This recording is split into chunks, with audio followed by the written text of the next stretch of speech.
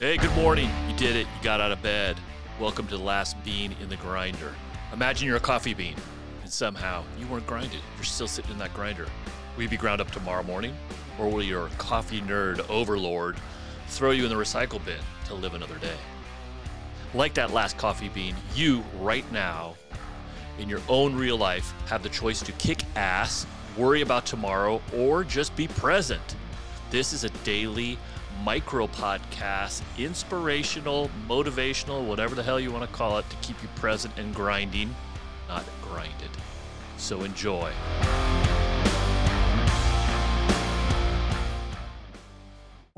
Why do you want to work out? What is your goal? The most important thing is that you have a vision, that you have a goal. Because without that vision and without that goal, again, you're drifting around and you're never going to end up anywhere.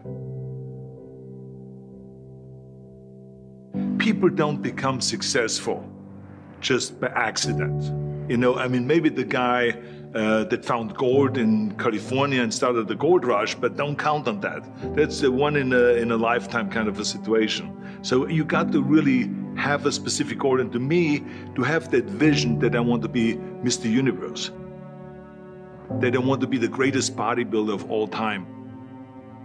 That was a great vision, and that specifically to look like Reg Park and to be up there on that stage and to lift the trophy overhead and to win the championship over and over and over again. So that was a great goal. You have to have a goal. Now, it doesn't have to be that specific goal, but it has to have some goal. This is why I always recommend to people, sit down, take your time, and start thinking about, why do you want to work out?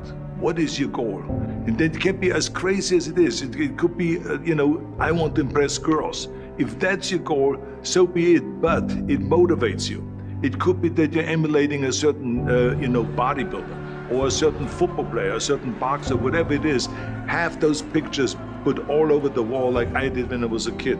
I put pictures of Reg Park and of Sonny Liston, of boxers and of Ali and of powerlifters and weightlifters all over my bedroom, wall, so that every day when I go to sleep, every day when I wake up, I look at those pictures and they motivate me. You need that motivation, and then therefore you have this kind of imprint in front of you all the time, and you know exactly what you're chasing. People always come up to me and says, why are you smiling? You're working out 5 hours a day. You're doing the same as the other guys, but the other guys have a sour face. They're pissed off that they have to do another rep or another set or something. I looked forward to another 1,000 reps of sit-ups. I looked forward to another 500 pounds of leg press or squat. I looked forward to doing more and more curls until my arms fall off. Why? Because I knew that every rep that I did and every set that I did and more weights that I lifted, I get one step closer to turning that vision into reality. So I was turned on by that. I was excited. I couldn't wait to get to the gym.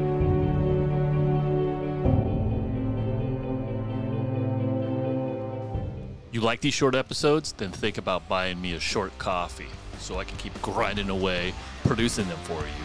So head over to buymeacoffee.com/keep grinding.